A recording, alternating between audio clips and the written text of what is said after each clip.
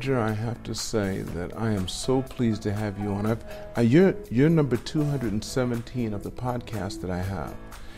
And I've known you longer than anyone I have had on the podcast, including my second son, Louis, who's turning 34. Wow. I've known you long because I knew you before you got married. You knew me before I got married. Exactly, yeah. My goodness. It's kind of scary how fast the time goes by. Doesn't it? Yeah, but it's been a great, hasn't it been a good, wonderful time. Hasn't it? Yeah. I really think so. Yeah. But thank you so much for doing this. Well, thank you for inviting me. It's it's a real honor to be here. And I'm glad you're coming at this time because I've gotten a lot of the kinks out of it. We're no longer in little small rooms. I've got a little formula going now, so it makes it easier for me to shoot everyone. I've got 4 cameras. I know. I mean, I walked into this place, I think, wow, what a studio setup you've got. Tell me, let's start off with this. I always start with everyone. Where were you born?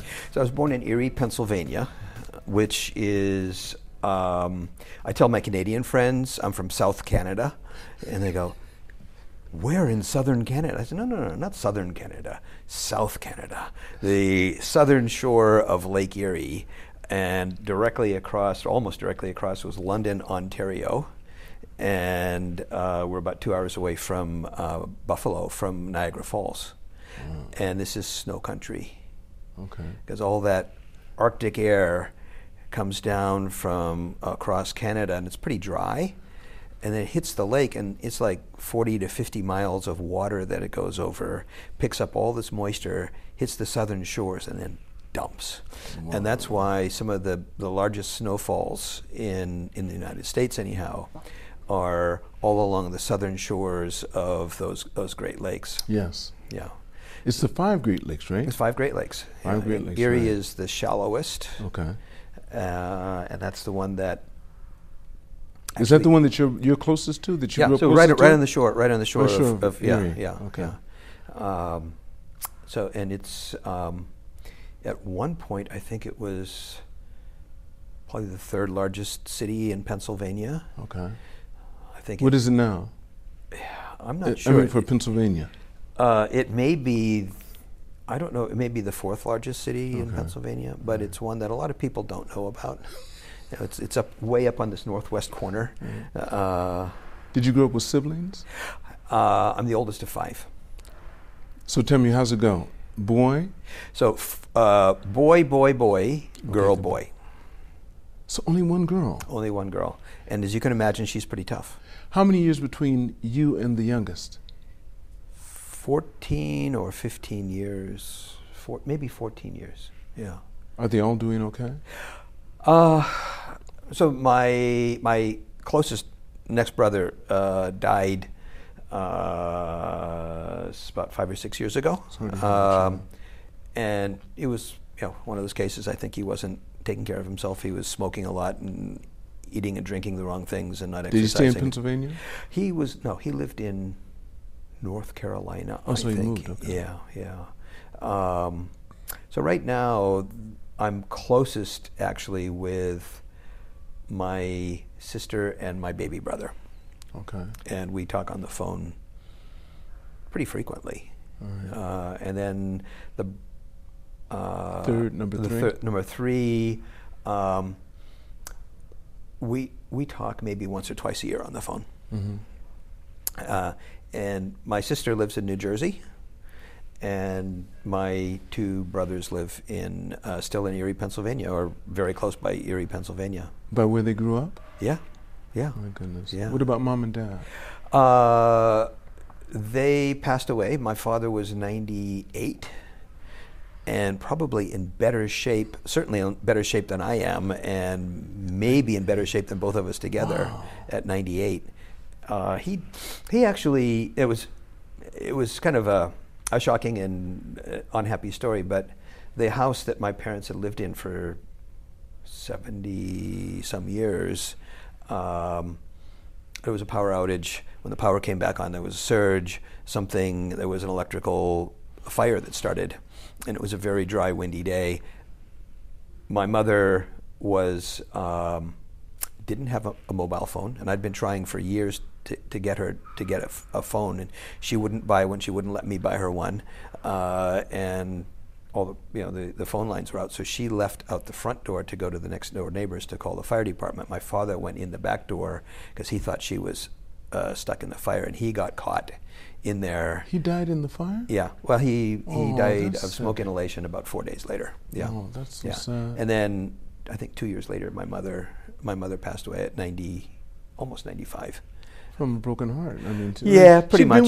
She'd been with him all her life. Pretty much. I mean, 70 that was years. Yeah, and so actually, it's a very good point, Lance, because when my brother passed away, it was my mother. I think that's what did it. She blamed herself for my father, which was she shouldn't have, but she did, of course.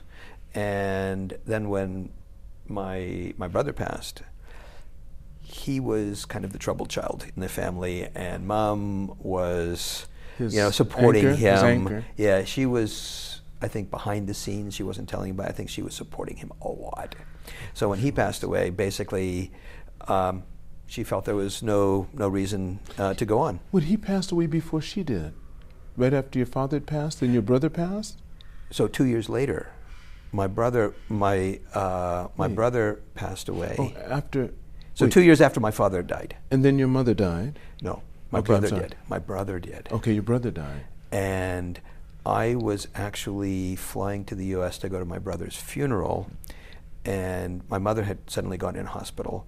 She came out and went into rehabilitation, which she was a tough cookie also. I mean, she was years earlier, she had, I forget what happened, she'd fallen down and hurt her leg or something, and in rehabilitation they said, well, this will take you 6 months to get back walking again. And she said, well, we'll see about that. 6 weeks later, she was running up and down stairs. I mean, that's the kind of person she was.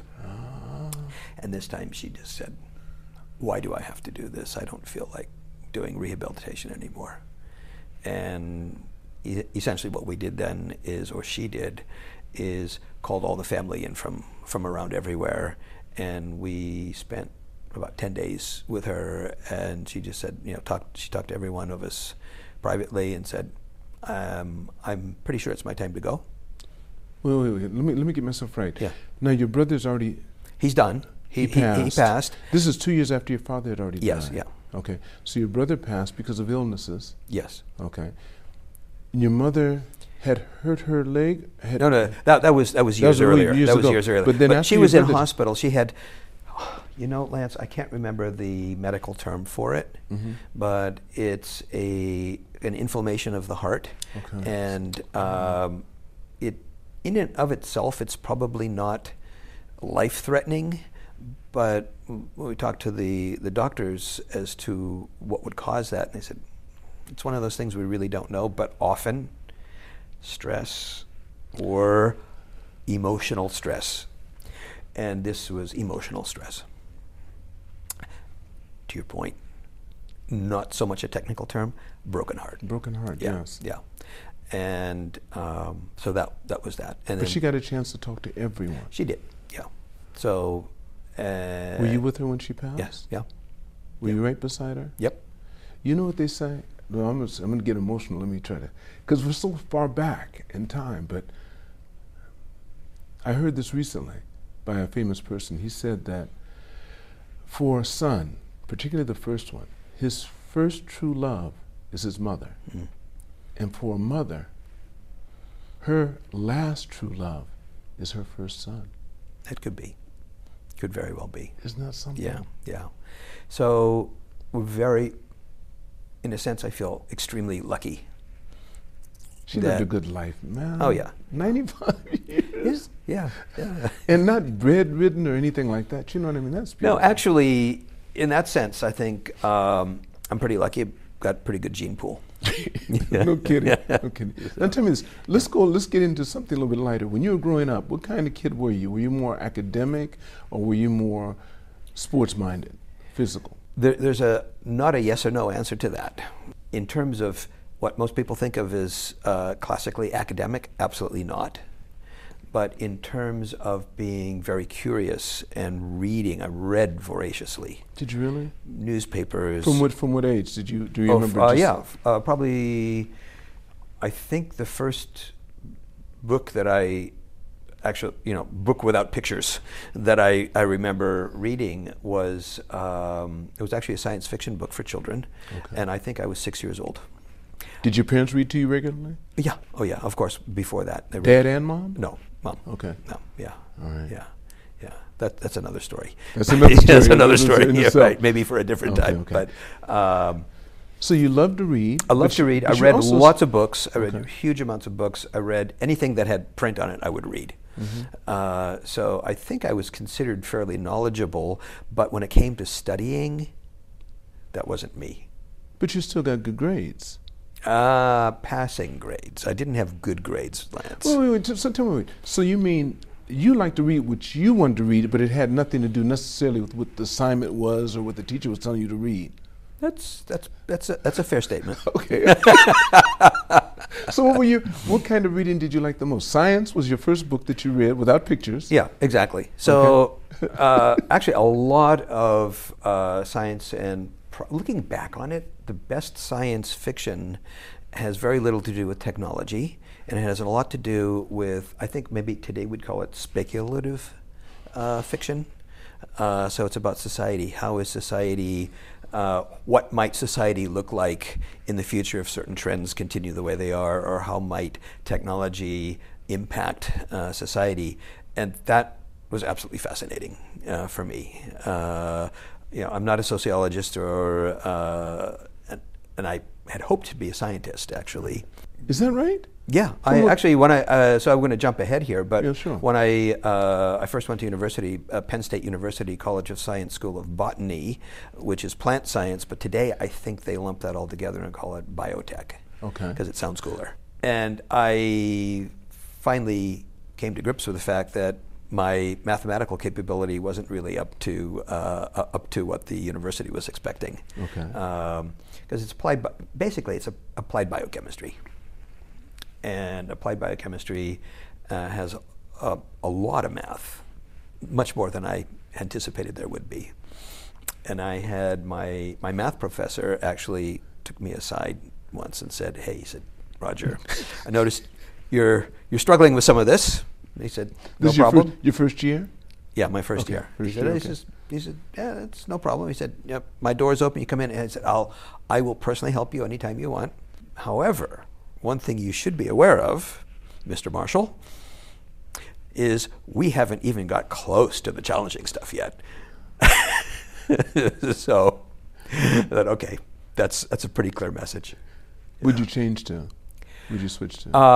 What I did, and this is going back to an era that you're familiar with. This was in the late 60s. Vietnam War was escalating. And that's right. Yes, and there was an involuntary draft in the U.S. You got caught in that too, because it stopped 2 years or 3 years after my draft. You got the draft notice? I didn't get a draft notice, but I could see it coming. I could see, because at that point, I felt I needed to take at least one semester off from university and kind of rethink things. I see. Then it would have come, for sure. And I'm pretty sure that would have put me at high risk. Right, because I think during your time, you could have a college deferment. Yes, exactly. See, so you've beat me by a couple of years then. Probably, yeah. I'm a few years older than you are. Okay, all right. Yeah. Because there was no deferment when I went in. Oh, really? I went in 71. Okay, yeah. There So was I no would have. deferment. I was class of 70 Penn State. So I went 66. I graduated from high school in 70. Okay, so we're 4 years apart. We're 4 years apart. Yeah. So I graduated at 70 and actually got my draft notice in 71. Oh, okay. Oh, okay. bingo, yes. Yeah. My first year in college. Yeah. So I enlisted because I did not want to go to Well, that's what I ended up doing then, is I thought there were, in those days, if we think way back, there were probably a number of options, or potential options. One was just sit there and get drafted, which I thought was probably not a great idea, because it was the Army only in those days was doing the drafting. That's the only thing you could be drafted into, that's right. Yeah, and basically, to be pretty crude about it, essentially you'd get drafted, they'd give you a short training period, how do you catch bullets in the jungle, and then send you out to the jungle to be fodder. Yeah, to catch bullets. That's right. And I thought, that's probably not a great career path. Well, you also had the other option that was real popular. It was called Canada. Right. It was the country of the month, whatever. Right. It was at various times. It was Canada. It was Sweden. It was Denmark. It was Mexico, whatever. Yeah, whatever. That's and right. I thought that's probably not really what I should be doing either.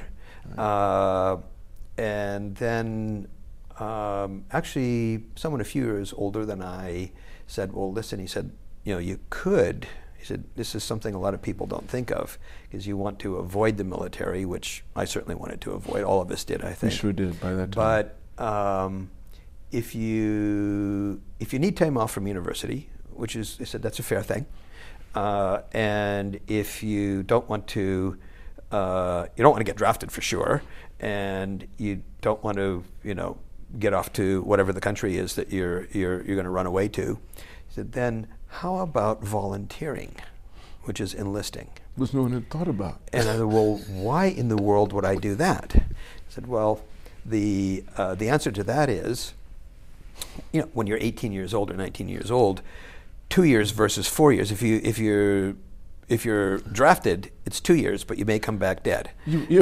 Right. Okay. You may not come back. Yeah. And if you volunteer, it's 4 years. And when you're 18 years old or 19 years old, 4 years sounds like forever. But if you're even partially intelligent, you can figure out how to stay away from the war zone if you enlist. If you get drafted, maybe you can't. So what I did is I went to talk, well, actually I did something else which I don't like to talk about a lot. Okay. It involved the Army. I was very interested in aviation. Aviation, okay. Now, let me ask you this. Yeah. Had your father ever did he do World War II? He was World War II. Yeah, He was a tank. Oh, so he was Army too? He was Army. I think he probably got drafted in, World War II was drafted. No, but that was the war that people wanted to be in. Yeah. So they exactly. went in. They would lie about their age, 16, and they would take them in. And he was in a tank unit I think in the UK, actually. Oh, he's in UK? Yeah. So he didn't ever have to go to really fight? I don't think so. I mean, he was in bombings, being bombed, Oh, yeah, but he wasn't in the front line. But he wasn't front lines. Yeah, right. But he wasn't in front lines. Yeah, because my father was in Germany. He fought in Germany. Yeah. So, but I mean, I didn't necessarily want to follow what my father was doing, nor did I want to be or be in the Army. But Lance. Okay. The Army had this insidious offer. Well, son, you'd like to be a helicopter pilot? Oh, we have a deal for you. We'll instantly make you a helicopter pilot and a warrant officer. And I was thinking, wow, I could be an officer and a helicopter pilot, and I'm 19 years old? Wow. How cool can that be? Yeah, I mean, the other part of my logic was pretty solid, but when they waved that in front of me, I'm going, oh my God, I can be a helicopter pilot. But just with 4 years enlistment? I think so, yeah. Okay. And so I talked to the Army guy, and he was so excited. He was going to sign me up on the spot. All right. And then we talked about everything. He said, yeah, boy, it's so cool to be a helicopter pilot. When you train, send you to whatever it is in Florida or somewhere, and you'll be trained to fly helicopters, Hueys, and that's all you'd be flying. Right? Yes. And you instantly become an officer, and I go, wow, tell me more. And then he goes, okay, we'll sign you up here. And he said, so let's see. Hair is brown, eyes are blue. How tall are you? I said 5'2", and he goes, no, you're not. I see you're taller than that, aren't you? I said, no, I'm 5'2". If I stretch it, I'm 5'2", because I'm pretty short. And he goes, oh. That's right. That's right. Yeah. And then we talked about that a lot, and he goes, do you think we could maybe call you 5'4"? I said, well, you could call me 5'4", but I'm not 5'4". Why? And he said, they can only adjust the controls if you're, it was between, I think, maybe a little bit off. I think it was between 5 feet 4 inches at the low end and 6 feet 2 inches at the high end. Mm-hmm. And if you're too tall or too short, they can't adjust the controls enough. And at the end, he looked sadder than I was, because he was going to meet his quota for the month, right? Right. And he said, I said, can we sign you up for something else than a helicopter pilot? No. I want to be a helicopter pilot. So, it was only a few years later I found out how lucky I was. Right, of course. So then, immediately went to the Air Force.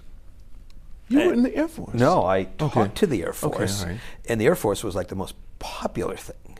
Because But there was There was a waiting list a year. They said there's a 1.5 year waiting list to get in the Air Force. I said, great, sign me up. I'll be safe from the. Little detail here.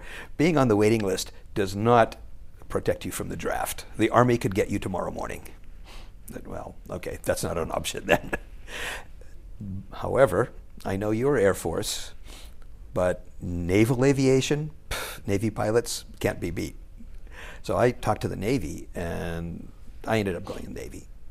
You went into the Navy? I was enlisted in the Navy, and they guaranteed me aviation, and you and I both took all the whatever the military tests were that shows essentially equated IQ and so on. And they said, yeah, well, your scores, you basically, what do you want to do? You can't fly because you have to be an officer when you're enlisting. But other than flying, tell us what you want to do. And then they selected me for air traffic control, which I hadn't thought of, and I thought, okay, that sounds pretty good. And that's what I ended up doing. So you're air traffic controller? I was, yeah. Oh, and then, of course, being from, snow country. Okay. They said, well, you can go to, and I signed up in, I think it was October or November. Said, so you can do your basic training at Great Lakes, which is like super cold in the winter, or if you want to, it's a bit far away. You go to San Diego. What do you think? Okay. There's no choice on the San Diego. Then we did basic training in San Diego, and then the training to actually become to actually get qualified as an air traffic controller was in southern Georgia, Glynn County, Georgia. That essentially what it was training to get the FAA license, because even as a military controller, we still needed to have the FAA license. Mm. And that was a 6-month training program. And they didn't tell us this until graduation. But on graduation day, you've been in the military, there's a reason they say military orders, you get an assignment where you're going to go. Yes. And it's called an order because you don't argue about it. Your name's on it, and you go there, right? Right. Aha. This school, on graduation day, I think there were 40 people in each graduating class. And on graduation day, 40 sets of assignments came in from Washington with no names on them. And choose by class standing. Number one in the class gets 40 choices. Is that how? I've never heard of that before. Even in the Navy. Wait, I have never ever heard of that No, this was the only school that I know of in the Navy even where they did that. That was normal practice. This wasn't just a fluke for that time. No, for that particular school, the air traffic control, what they were calling A school, you call it tech school, right. And it was the A school. Okay. That was what they did, but they didn't tell us that until graduation day. Okay. I would have probably studied a little bit harder. Okay. Because what rank? Where we? So there were 2 billets in Hawaii. Okay. Barbers Point, Hawaii. Boom, boom. Boom. Of course. First thing they took. Yeah. Those guys would be idiots not to take it, right? And there were a number of places in Europe, and there were a surprising number of places in continental U.S., which I thought, wait a minute, I don't want to be in the military. I have to be in the military. Why would I want to stay in the U.S. if I have a chance to go somewhere else? My mother was born in Germany and emigrated to the U.S. Okay. And I'm kind of East Coast. Not exactly, but kind of Northeast, East Coast. Tell me about Dad, though. Where's Dad from? He was from Erie, Pennsylvania. Okay. Yeah. Wait, how many generations? Come on. You don't go back that far? No, but probably 3 or 4 anyhow. Okay. Yeah. Did you know your grandparents? They died when I was fairly young, but I do remember vaguely. Whose side? Huh? My father's side. My mother's side. Yeah. Your mother's side, you knew. Yeah. Okay. Yeah. Very well. They were in Philadelphia. Germans immigrated to the U.S. Of course, they go to Philadelphia. Right. And that's why my mother. So my mother was 7 years old, I think, when she emigrated to the U.S. Okay. And grew up in Philadelphia, right. and then married my father, and they moved to Erie. So you're talking about you got your orders. And Oh yeah. So somehow Europe felt kind of relatively close to home. There were other billets around the world, some places that nobody would want to go to. This Wake Island in the middle, this pile of guano in the middle of the Pacific, nowhere, and a bunch of ships. And even though I was in the Navy, I didn't want to go on a ship. Right. So, but Japan was one of the options that was available for me in 1968. And to go back to reading books, and I said the first non-picture book I read, sci-fi, but maybe when I was maybe 5 years old, I was still reading picture books, and we had this picture book called The Mikado. And it was, 10 pages or something with pictures on them. And it was about Japan. And I remember being enormously fascinated with, it was all the caricatures of Japan, the cherry blossoms, that's right. women in kimono, and the one that really caught my attention, the walls of the houses are made of paper, so when there's earthquakes and the walls fall down, nobody gets hurt. And I was thinking, totally true as we know. I was like, wow, I've got to go see this. And so it always stuck in your mind. It really stuck in my mind. I thought, plus one of the summers I was working, doing a summer job somewhere, and one of the guys who was like 4 or 5 years older than I was had been in the Navy, and he was in Yokosuka for a few years. I think he was the admiral's driver or something. Okay. And he told me, if you ever have a chance to go to Japan, you gotta go. You'd be an idiot not to go. That, plus remembering the paper walls on the houses. Here I am. No brainer. So Right. you actually took the orders to come here? Yeah. In 68? 68. So June 4th, 1968, I first arrived in Japan. We arrived at Tachikawa Air Base, which is no longer there. That's why I got my first orders were to Tachikawa. Okay. And it was being closed down, so they had to rewrite my orders. They gave me a month leave in Japan, paid by Uncle Sam. Then they rewrote my orders to put me at Yokota. And ironically, I have to tell my little story. I had put in for Vietnam. When I came back from 2 years in Japan, and then they were going to put me on a ship out of Louisiana, which probably wouldn't have been too bad. This wouldn't have been. But I didn't want to be on a ship, so I said same thing. I left Europe out of it. I said anywhere in Asia or anywhere on the West Coast. Right. That's how it is. So you have to do the dream sheet, so you know about that. So I did that. So they came back and I'm so sorry we can't give you Vietnam. Your career filled up. They said, but you can get Japan. I said, but there's other bad news. You don't have enough time. I said, what? So I'm thinking, you're going to ask me for another 4 years. I'm not going to do it. I had a year and 4 months. Right. I said, so what can I do? They said, you need 2 years, but you only have a year and 4 months. I said, well, they said, you can extend. Huh?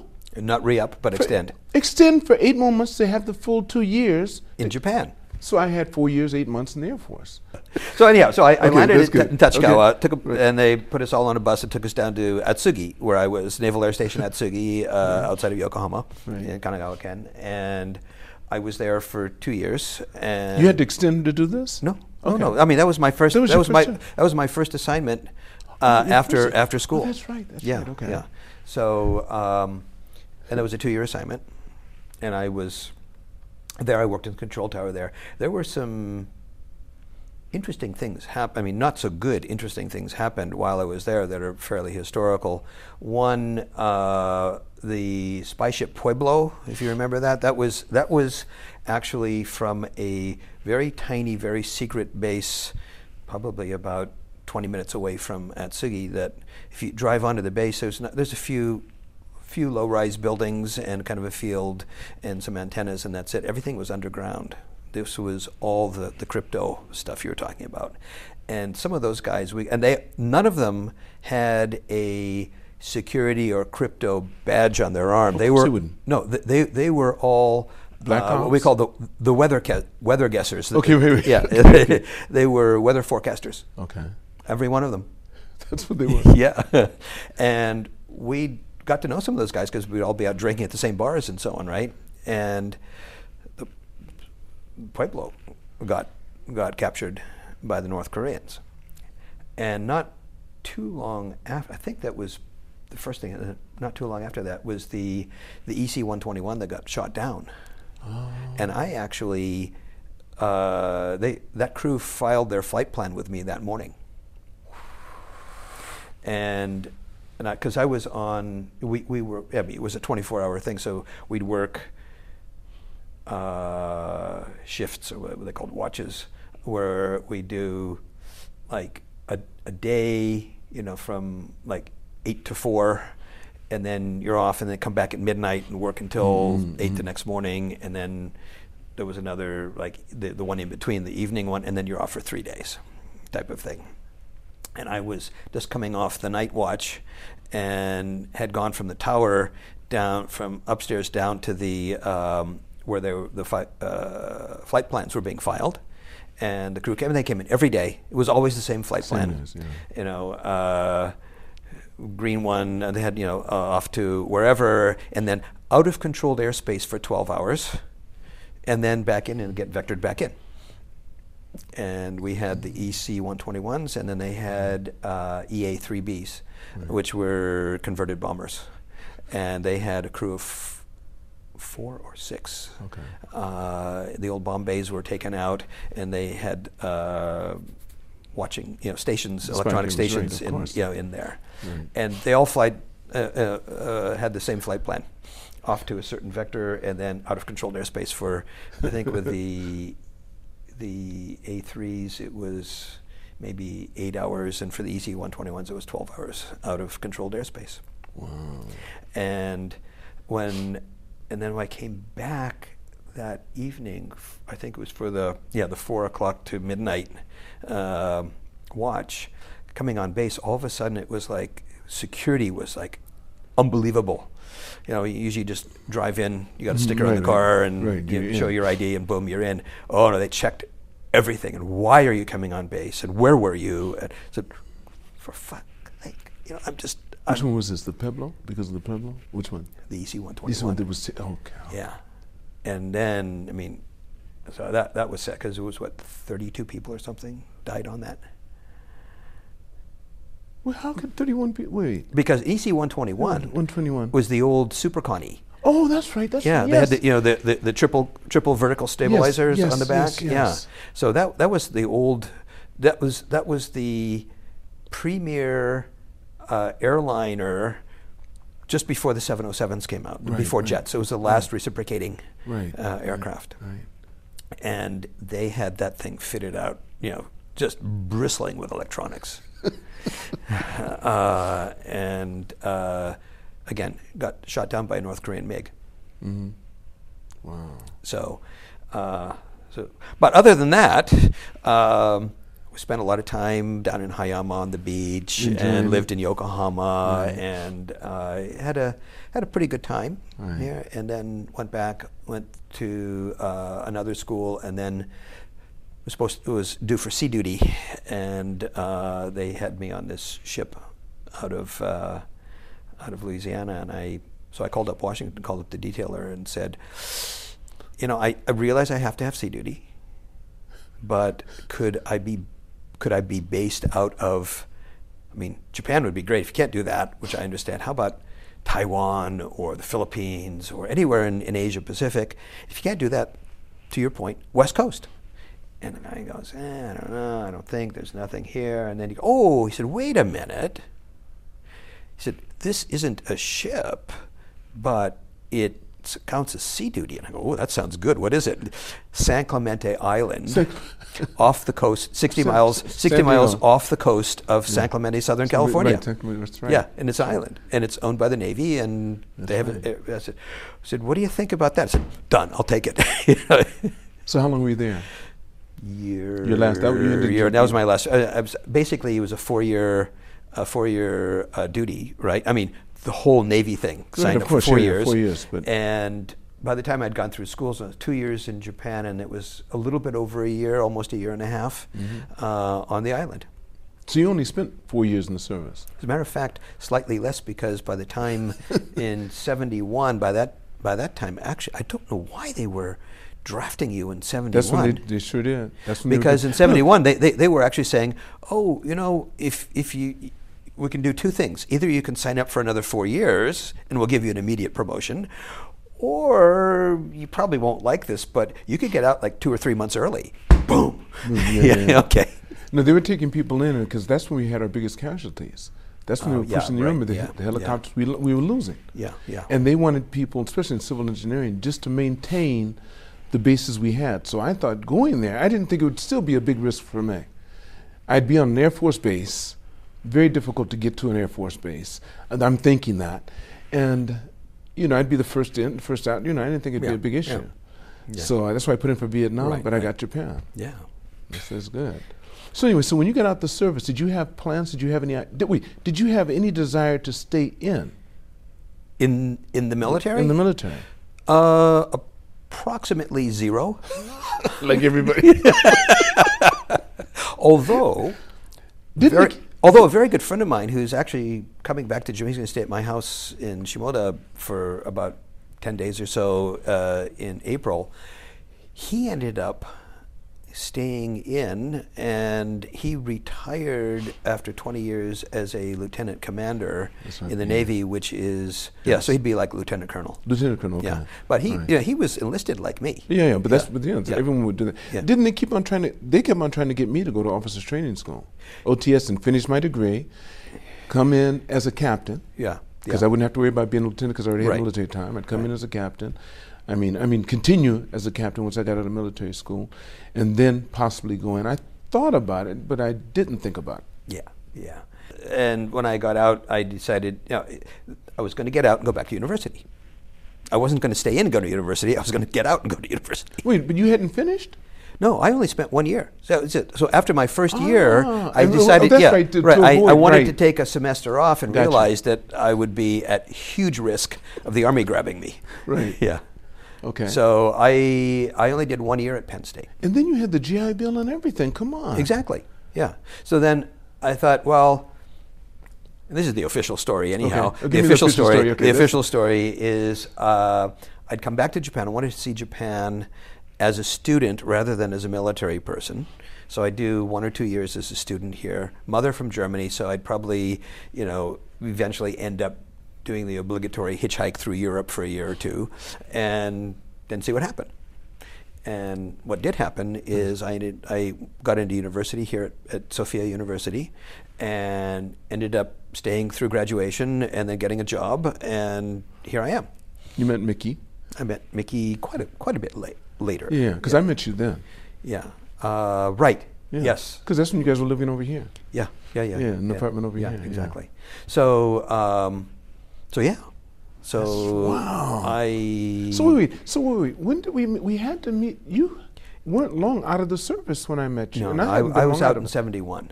That's when I came in. So yeah. So I was out in 71. Because I came here in 74 and got out in 76. But you and I didn't meet until 84, I think. 83 or 84. That's when we went Bob. Because I don't think we knew each other before that Bob White thing. Yeah. That's right. I think you're right. And that was, I think it was 84. It was before I got married, because I got married in 86. Yeah, so I'm pretty sure it was 84.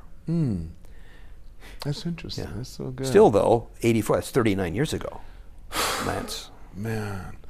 I came back so I remember the dates. I mean, June 4th, 1968, when I first got to Japan, and then September 20th, 1971, when I came back to Japan and became a student. Okay. What'd you graduate with from Jochi? Business, because that's all. Well, no, actually, it was in those days they were calling that I think Asian Studies. So it was basically, Lance, anything that didn't require much math. For me, that was the thing, right? But it was a degree, nevertheless. Yes. Okay. And of course, I took math courses and I passed them and I did okay, but it wasn't the advanced math that was required for applied biochemistry. And that's when you had the auxiliary campus, the one over there by this TV station. That was later. When I first was there, that's where you went. We're on the main campus. How could you? What? That's before they did. Yeah. Oh, is that right? Yeah, it was only the last year I was there that they moved the campus over. For the foreigners? Yes, yeah. You're right. Yeah, but for the first 3 years I was there, whatever few years I was there, it was on the main campus. Because I think on the Yotsuya campus. Right, Yotsuya campus. Because I think they moved over there. Asahi TV or something was next to it. Right, and then eventually they moved that They're back again. That's where Lance went there. Lance Okay. and Lonnie went to the main campus. Yeah. So I was at the main campus. Yeah. Is that right? Except for the last 1 or 2 semesters. Okay. Yeah. And then did you ever go back to the States to live at all? No. I've traveled extensively. At one point, you probably know this. At one point, I was commuting monthly to Silicon Valley from Tokyo, and that was quite a bit later. That was in the mid '90s, mid to late '90s, up until 2001 or 2002, 2003, somewhere around there.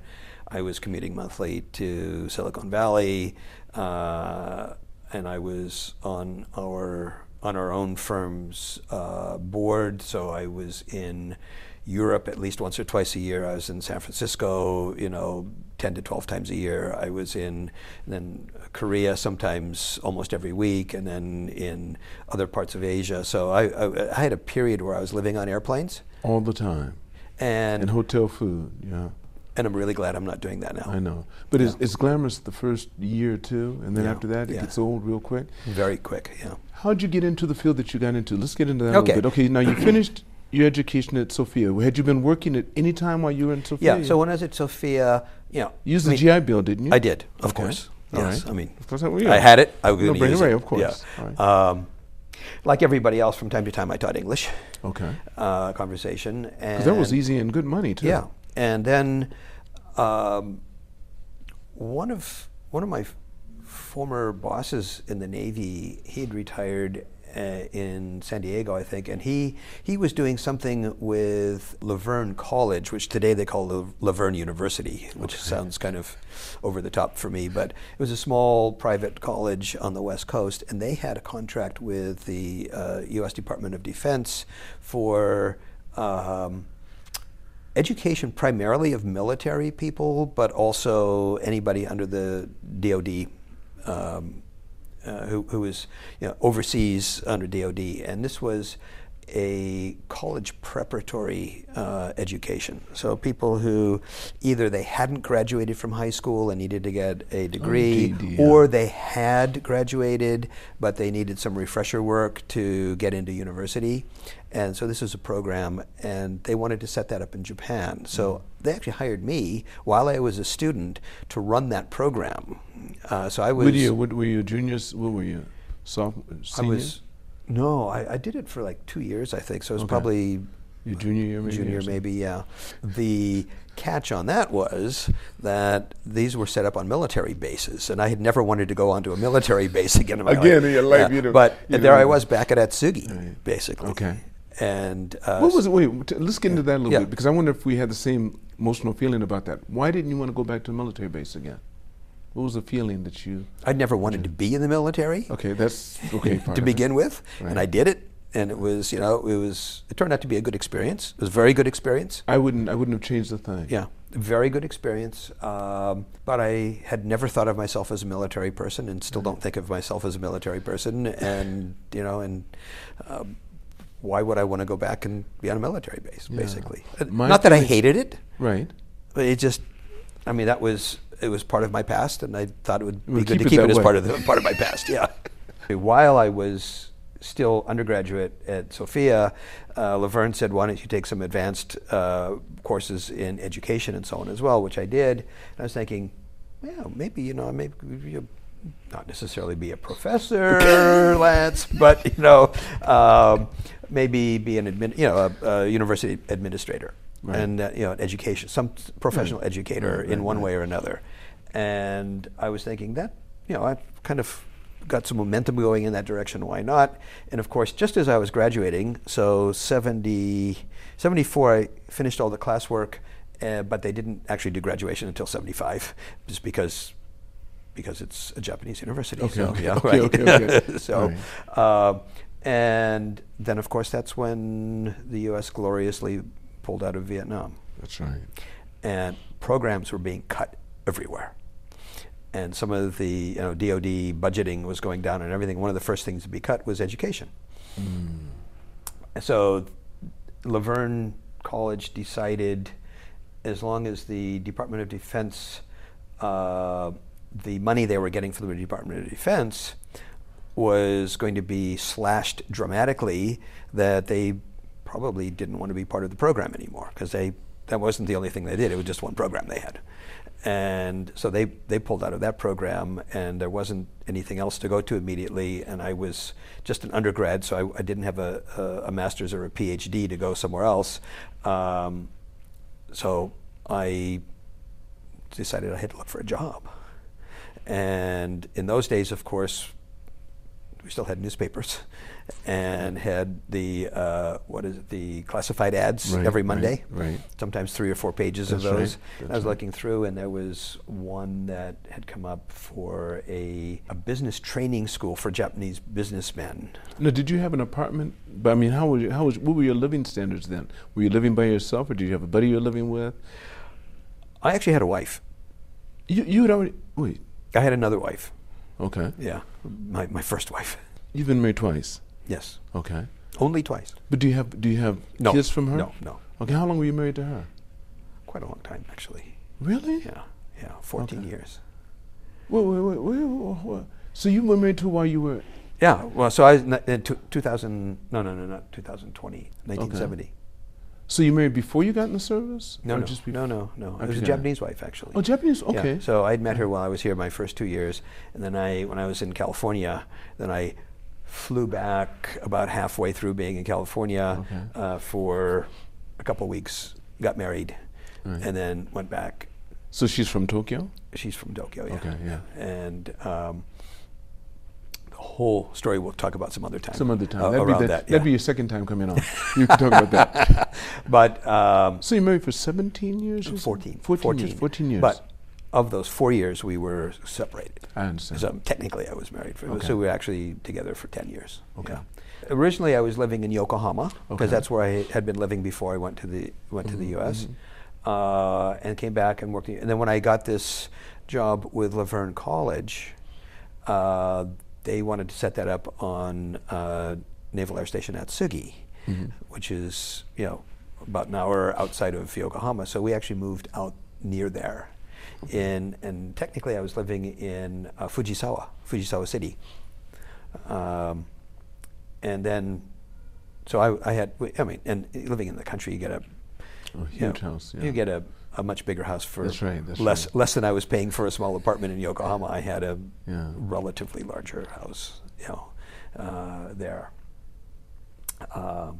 So I saw these ads, and I noticed that the number to call on the ad was also, because I was looking at a lot of stuff, that the number for that happened to be the same telephone number as a recruiting company. So I thought, okay, so this recruiting company is advertising for this. So I called them up, and they said, yeah, come in and talk. And we went in and talked with them, and then they said, well, actually, it's not a client. It's actually us that are setting up a training school. This was, again, in mid-70s, right? So Japanese corporations were just at the point where they're starting to send more and more kind of mid-level Japanese into their subsidiaries around the world. And this was to kind of train some of them before they got their assignment to go to wherever it was going to be. It turned out it wasn't an existing school, it was something they were still in the process of setting up. So they hired me to work on it, and I worked for a number of months. To help set it up? Yeah, to work on curriculum and so on. And then suddenly it was, we've just decided it's not going to be a business school, now it's going to be a secretary school. So we have a secretary sciences professional who's done this for years. She's going to come in and do it. So we'll transfer you into recruiting. I don't even know what recruiting is. I have no idea, not a clue. And I worked there for a number of years, and then realized that it really wasn't a good place. Okay. Yeah. Okay. Yeah, I'm not going to mention the name of the company, right. Okay. but it was a place that the main things I think I learned was what not to do. Okay. Yeah, I mean, ethics and so on were, nobody knew how to spell it there. Okay. Essentially, yeah. It was a great learning experience. And then a couple other guys and myself set up a small company. These are all foreigners or Japanese? One of them was Japanese. There was me, an American, there was a European, and there was a Japanese. Whose idea? It was one of the guys I was working with, who also thought, it's time to pull the ripcord and get out of this place. And they start talking to you, and you said, hey, they said, what do you say if we do this? And then the Japanese turned out, there was a second Japanese who said, I know somebody who might become kind of your investor on this. And so we had set up this, and the issue there was we actually were doing reasonably good business. It was very small, but the Japanese investor was a retired government employee who had unfortunately had a son who had never worked anywhere, and they'd spoiled to death. And once the business started to take off and go well, the investor said, I think my son would be the perfect president for this company now that it's beginning to go well. And what year was this? This was in after 81. Because I think, but how long did he stay with you? How long was he doing it? Because I think I kind of remember. Yeah, you kind of remember hearing this story. Yeah, you're telling me about. No, not hearing the story, but you're telling me about him. I think you were in the midst of it then. Well, no, actually, because in 80, this went from middle of 81 until maybe mid 83, so a little bit over 2 years. Okay, right. And then the investor just said, well, we're going to make my son the president. Right. And that's when the whole thing just fell apart. Right. He said, well, if he could be president of whatever he wants to be president of, but those are. Not with us. Right. And the European went off and did something, and then I ended up going into KPMG. Okay. Right. Which was, and that story was, at that point, I was thinking, KPMG, that's a bunch of accountants, and I don't want to work for a bunch of accountants. When I worked with what then became KPMG on the consulting side from 83 to 89, through 89, yeah. Then you knew Paul Penrose? Paul was my boss. Paul and I were tight. Yeah, I know. You were his trainer at one point. Sure was. Paul and I were very tight. I really like Paul. Paul and Barbara. And his wife Barbara that wrote for the Japan Times. Barbara. The Barbara. Right. She was you've been to his home? Yeah. Oh, yeah. As a matter of fact, we probably crossed every now and then. We may have. His driver's right there. Yes, exactly, yeah. Right beside his door. We Yeah. came there, he took me in there. He was really nice with me, and he was right by the Emperor's Son's palace right there on Neon Local, I guess it's 246, I think it was. Or where the office was, right? Right down the street from Aoyama Twin Towers, before the towers. Yeah. So that's where his office. You could look over. Yes, I know. So that's where all the auditors and tax people, and then the consulting, all the consulting people were over in Hibiya City. Right. Because he took me, he showed me the whole office, and I looked at this one room and all these Macintoshes. I laughed so hard. These guys, that was portable. So but that was Paul was the guy who hired me. Yeah, and he was my good boss. Guy. He was my boss. Good guy. Is he still around? Or he must have passed by now, maybe. He may have. He went to the U.S. and he.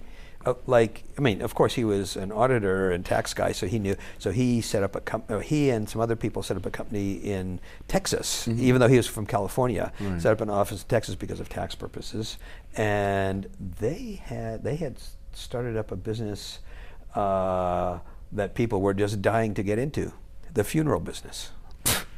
There you go.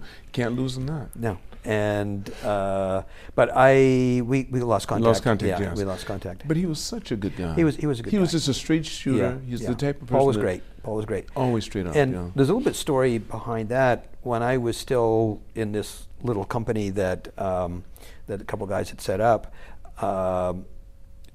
Was at one of when the ACCJ used to have really big meetings, right, lunch meetings, and I don't even remember who was there, but I was sitting at this table, and Paul, who I didn't know then, was sitting next to me, and some other guy from KPMG was sitting next to him, and we, I had no idea who they were, just talked a whole bunch, and it turns out that the guy sitting next to Paul was the global chairman who was visiting from New York.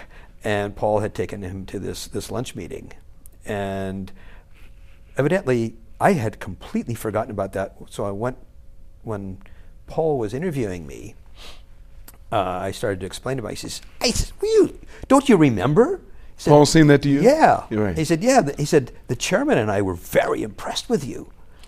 I was thinking, really? Who was the chairman? When was this? And who are you? I'm glad I'm not the only one that does that. It was important to them, but you're just, hey, that's what I do. I was just being myself. That's right. Yeah, and that in that particular case, it doesn't always work out. That in that particular case, being myself worked out okay. It sure did. Sometimes it doesn't. So I went in, and there was a small part of consulting. There were a whole bunch of divisions in consulting. One of them was actually doing executive search, and it was almost invisible, and it hadn't grown in years, and that's why Paul brought me in. And the tricky thing about that was I wasn't brought in clearly as the managing director. There was another guy who had already been a managing director, so I came in next to him, a Japanese guy. And that guy had come out of, I think, one of the big Japanese technology companies, but he'd been there several years in KPMG. So he knew how large corporate politics worked. I had no idea. I'd been in a couple small companies, and I had not a clue. And I'm an innocent country boy from the Great Lakes.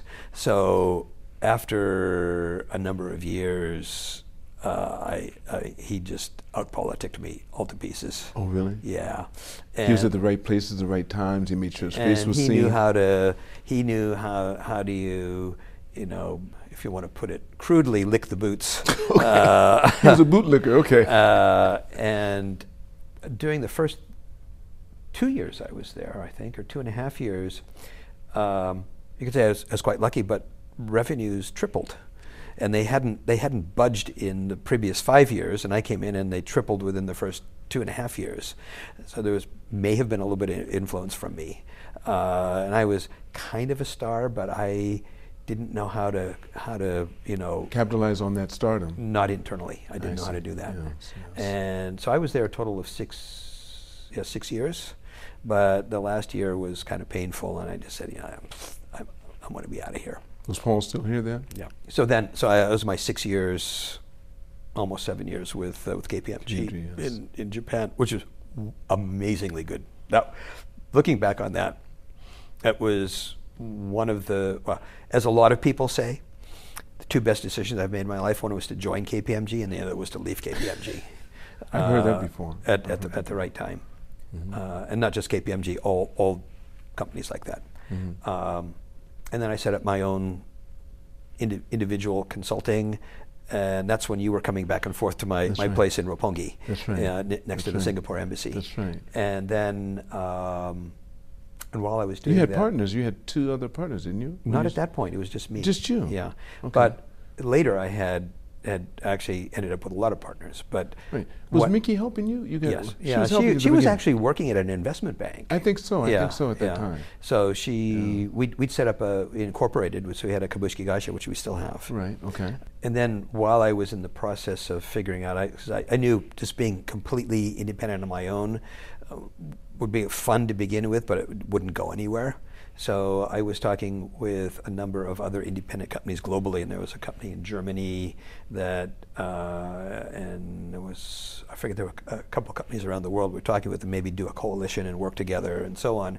And just as I was getting close to an agreement with, I think, the German company, a Japanese guy that I've known for a really long time. He was managing director of a U.S. tech company, but he was in Japan.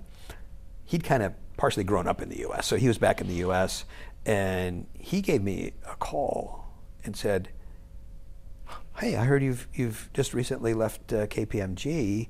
He said, "I'm with this." He said, "I've also left the software industry, and I'm with this company called Paul. Well, we were called something else then, but Paul Ray, and which has evolved into the firm I'm still with." Right. And he said, "And we don't have," he said, he's a Japanese guy in California. He said, "I'm responsible for kind of, Japan and Asia business. We don't have any offices anywhere." He said, "Do you think we could talk with you about you setting up an office for us in Japan?" I said, "I don't know. I mean, again, another thing. I don't know. I just came out of a large global firm, and it was a great experience, but I don't know if I want to do that again. So we started talking, and they eventually then got me on a phone call with the founding family in the U.S. at that point, the Ray family, with Paul Ray Jr., and who was the CEO. And we had a good talk, and he said, "Listen, why don't we just fly you over it's a good start to Fort Worth and spend a couple days with us here, and let's talk." And we met and really hit it off. And then maybe, I forget, shortly thereafter, a few months after that, they said, "Well, we've got the European side as well." It was Carré-Arbonne, so it was Paul Ray Carré-Arbonne in those days. He said, and they're in Brussels. They said, "Let's fly you over to Brussels. We're having a board meeting. Why don't you come over and spend a couple days with us at the board meeting in Brussels and meet the other partners?" And by that point, it was, okay. So you're flying me all these places. I got to join. You're right. I got to do this. I want some more of this. That's good. So how long has it been now? 33 years. 33 years. Yeah. That's beautiful. Yeah. So what I did is I set up the office here, right. And there's a whole range of complications over the 33 years, but essentially I ran it for 24 years. And built it and ran it for 24 years. And then 9 years ago, I turned it over to somebody else to run, which was a wonderful decision. Because now I don't have to worry about all the day-to-day, the P&L and the reporting back to wherever headquarters is, which happens to be London now rather than Fort Worth, Texas, and all the human resources issues and hiring and firing. If they ask my opinions on it, I'll have some opinions, but if they don't ask my opinion, I don't have to touch it. And during that 33 years? 33 years? Well, 24 years I was running it, yeah. No, but 33 years of having it. You have 3 beautiful kids. Yep. You have a boy, a girl, and a boy. Or is it boy, girl? Boy, girl. Boy, girl, right. Boy, okay, girl, yes. yeah. That's beautiful. Yeah. Because I remember you coming over to the home with your first Eon. Yeah. With him when I lived in Meguro. Yes. Yeah, the Meguro house. Are you still in Meguro or not? We're still right there. You won't believe this, but the house that you came to, that was Meguro House. Right. We moved from there to home at Lilac, which same property line. I know that Lilac. Right there. Yeah. And then, which is torn down, they built another thing there. Then we moved from there to the one that was beside. Oh my God. Both to Chojimaru, to Palace Royal, Chojimaru. Yeah. So I live there now. Oh. Can you believe that? Boom, boom, boom. So, I mean, 3 or 4 different buildings, but same location. Same location. Oh, that's fantastic. And I've loved it. It's a great location. It is. I mean, my boys learned how to do everything there. They rode their bicycles, everything. Yeah, and that's then great. in home at Lilac, when they were taking that down, we lived there for 5 years by ourselves. Okay. Yeah. 12 units there, and we were the only ones in there, and I loved it. Well, it's similar when we were in that's right. Shirogane the same thing. We were there for, I forget exactly how long, but almost a year, the only residents in the entire building. 5 years, the only residents. Wow. Roger, this is a question I'd like to ask before I end the podcast. This is fantastic. We're going to have to do this some more. We really will, because we have a lot we can talk about. We can go into some different areas. If you were to go back in time, knowing what you know now, and you were to see the younger Roger to give him advice, what year would you go back to, and what advice would you give him? Ooh, that's a good one. There's probably a whole bunch of times, a whole bunch of younger Rogers, and a whole bunch of advice. But if I choose one, it might be more around KPMG. That I would have maybe been a little more, made myself a little more aware, gotten some better counseling and advice from people while I was outside of the firm, while I was there, as to how to deal with a large, complex organization. And I may have ended up staying there because I surely would have very quickly become partner. I was a director, which is the one step before partner. I would have become partner, and quite likely, as I look back on it, part of consulting eventually globally was spun out. There's a technology part of consulting, and I was kind of known already as the technology guy there, not because I knew technology, but I knew technology firms and how to deal with them. And again, we're just purely dreaming and speculating here, Lance. the part that was spun out then, and this had nothing to do with recruiting. This was, actually advising other, clients on structuring their technology infrastructure and so on, which I could have quickly learned. They did an IPO, and anybody who was a partner there had truckloads of money dumped on them. And so far in my life, I've never had truckloads of money dumped on me. But this is all speculation. It's all speculation. I have no idea. Right. But I might advise myself, to get some coaching, on how to be more effective in a complex organization like that. Wow, Roger. Thank you so much, buddy. Lance, thank you. Let's do this again. It was a lot more fun than I had anticipated. Terrible. And as you say, Right. you and I have so much history. Don't we? That we go back here in Japan. With you listen, you watched my journey through this club. But Roger, I want to thank you so much again. Lance, thank you. Really. Thank you. This is great. Thank you. Yeah. I want to thank all of you for watching this podcast. Make sure you remember that it's actually an Audible podcast as well, but I'm really more focused on this video part. Never forget, it's all unknown, so continue to reach for the stars because you're too blessed to be stressed.